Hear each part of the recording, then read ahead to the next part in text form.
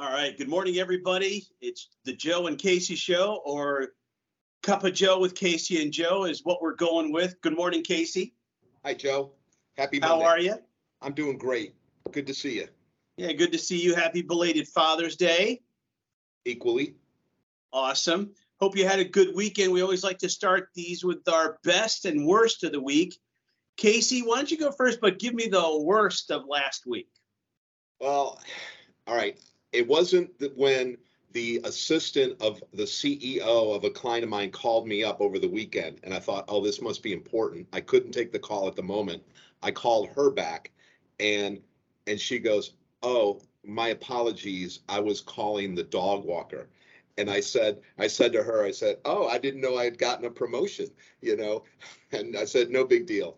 Then from someone internally in Highland, it also was not calling me on several different emails or correspondence, Ms. Casey Fernandez, and then I got Mrs. Casey Fernandez, and she works within 20 feet of me.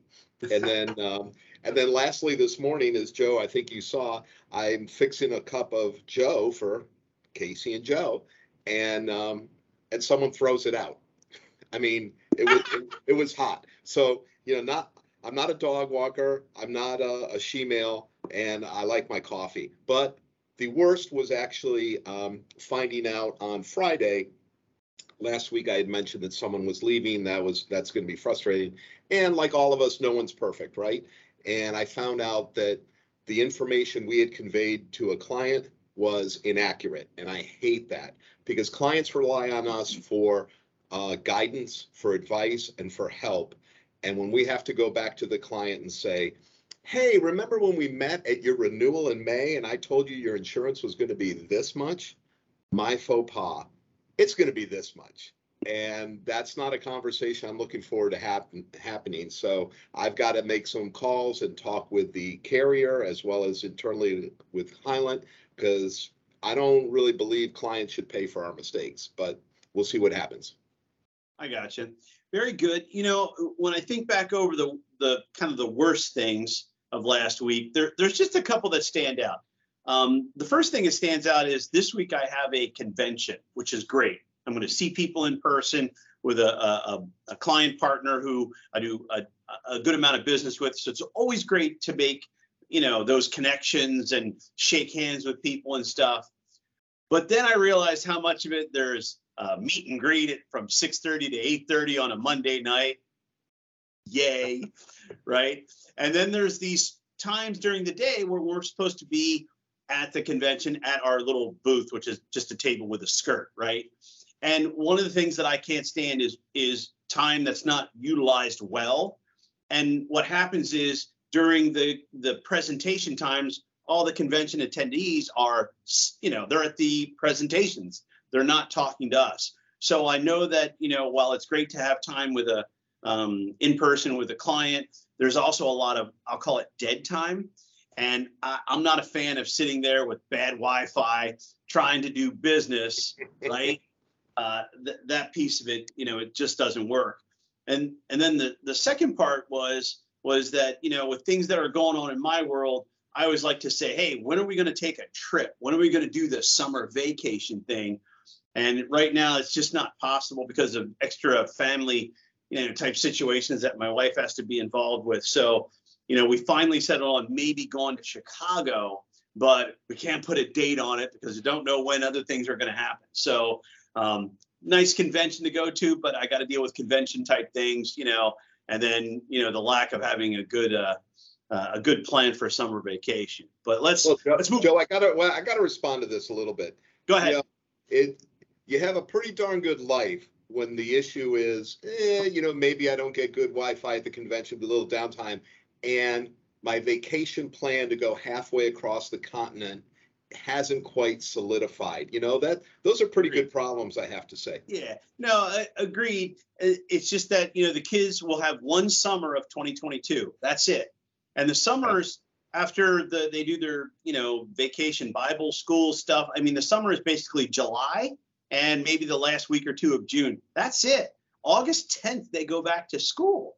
So you really have a short window to, do, a family vacation type of thing. And then you throw in the extra stuff and, I get a little grumpy about it. But anyways, let's go back to the best stuff. What looked good for you this past week?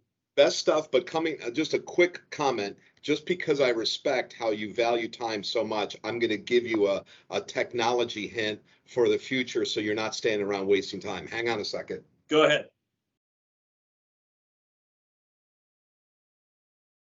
This is called a book. 5 minutes with Vito? It doesn't matter what the book is. The point is, these things can be read no matter what the Wi-Fi is. So I just wanted to share that with you because I know you are Mr. Technology and I am Mr. Old School. So I thought I'll look up the YouTube video synopsis of 5 minutes with Vito. I'll do it in 2. Good for you. All right. Best of last week. There was so many good things about last week. And Joe, I have to say, the flight to Boca with you, for those of you who do not know, Joe has a pilot's license, and he is a very good pilot. And I enjoyed a flight down to Boca from the Sanford Airport in a Cessna, and it was so much fun, and we just had a great time. But being a father and getting all 3 of my kids, who all live scattered across the country, all call me and talk to me about 35, 40 minutes each yesterday was priceless. So that was the best of last week, Joe. The cool thing about what we did was the weather always plays the factor. If the weather isn't good, you just don't go, or you divert or whatever, because you don't mess with Mother Nature. And we had beautiful weather going down.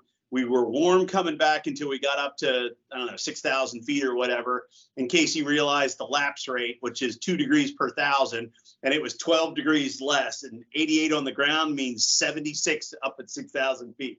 So that was good. So that was actually my best of the week as well, was the fact that we pulled off a successful combo trip, time in the plane, time for business, time to, enjoy the neat thing called flying. So thank you for being my first true business guest that went on a plane with me. And thank you for being brave enough to do it. It was my pleasure. We have photos we will share. That's right. I was trying to pull the photos up, but we'll post them somewhere else. So Casey and I obviously are insurance professionals, which means we deal with the lovely topic of business insurance, workers' compensation, employee benefits. And we thought we'd give a little bit of a history and where does stuff come from, right? So Casey, why don't you lead us off with how business insurance and pick maybe one aspect of business insurance that you think folks would like to hear. Well, we can, I don't know if they'd like to hear about it, but deductible is simply enough. A deductible is simply your skin in the game for an insurance policy. This is on the property and casualty side. So let's take your car insurance. You can get a $250, a $500, $1,000 deductible, and some corresponding change in premium for deciding what risk you want to take. I think nowadays, just as an aside on automobile, you get a pebble hitting your windshield, although in Florida that's covered 100%. But if it hits the side panel of your car, brand new car, believe me, it's going to cost $1,000 to repair. It's amazing how expensive stuff is. But a deductible is simply your skin in the game, and what gets paid. The insurance company, will pay the balance, and then you pay your portion. So Casey, do you find that a lot of times clients don't know or forget or maybe kind of disregard what the deductible is on a specific type of coverage?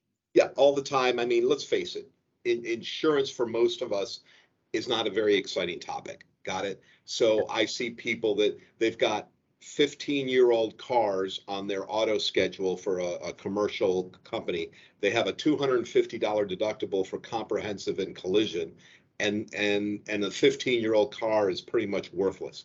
Oh, like the photo. There you go. Took me a while to put it up, but I wanted to put it up. Yeah, so, I mean, it's what I call blocking and tackling. Most of us don't do it. Like every week, Joe, you or your kids, somebody has to take out the garbage, has to take out the recycling. There's certain maintenance things that need to be done. And, no one really wants to touch insurance. And so a lot of times it does not get done, and people don't know what their deductibles are and how it's impacting them. So when you talk to your clients about a deductible, right, do you say to them, hey, are you okay with the deductible where it's at? Do you want it higher to maybe lower the premium? Like, do you tackle that as its own topic of conversation? Or since a lot of coverages are mandated to have this deductible, do you kind of move through it fairly quickly? Great question. Depends on the client. I think the conversation has to be addressed, every once in a while. I mean, if we talked about it last renewal and they said, okay, we want to change to this, we kind of go back and look, hey, how's that working? That's great. Okay, we keep moving on. Might be a 60-second conversation.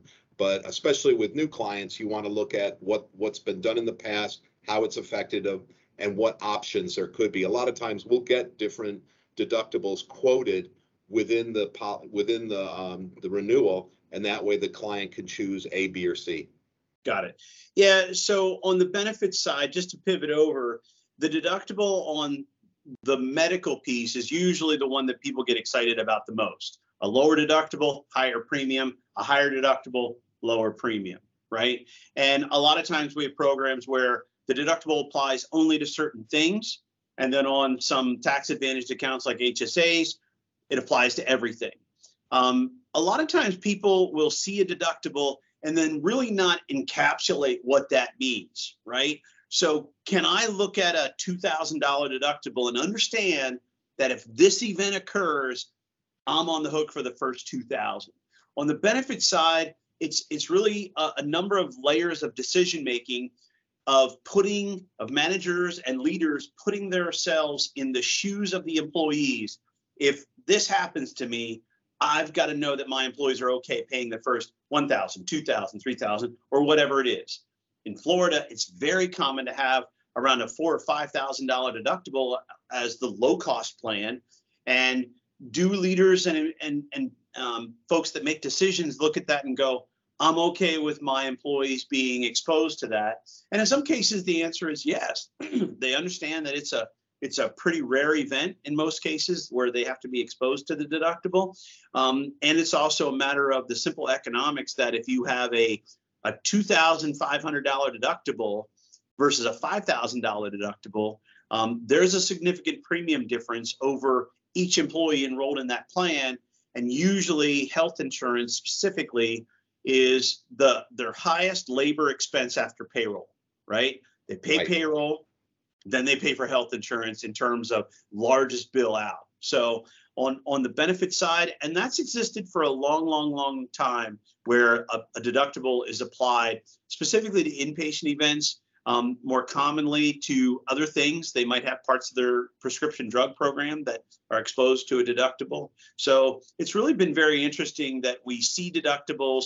I don't know that business leaders really take the time and settle themselves down into, my name is Bill, I'm the leader of this, I'm the CFO of this company.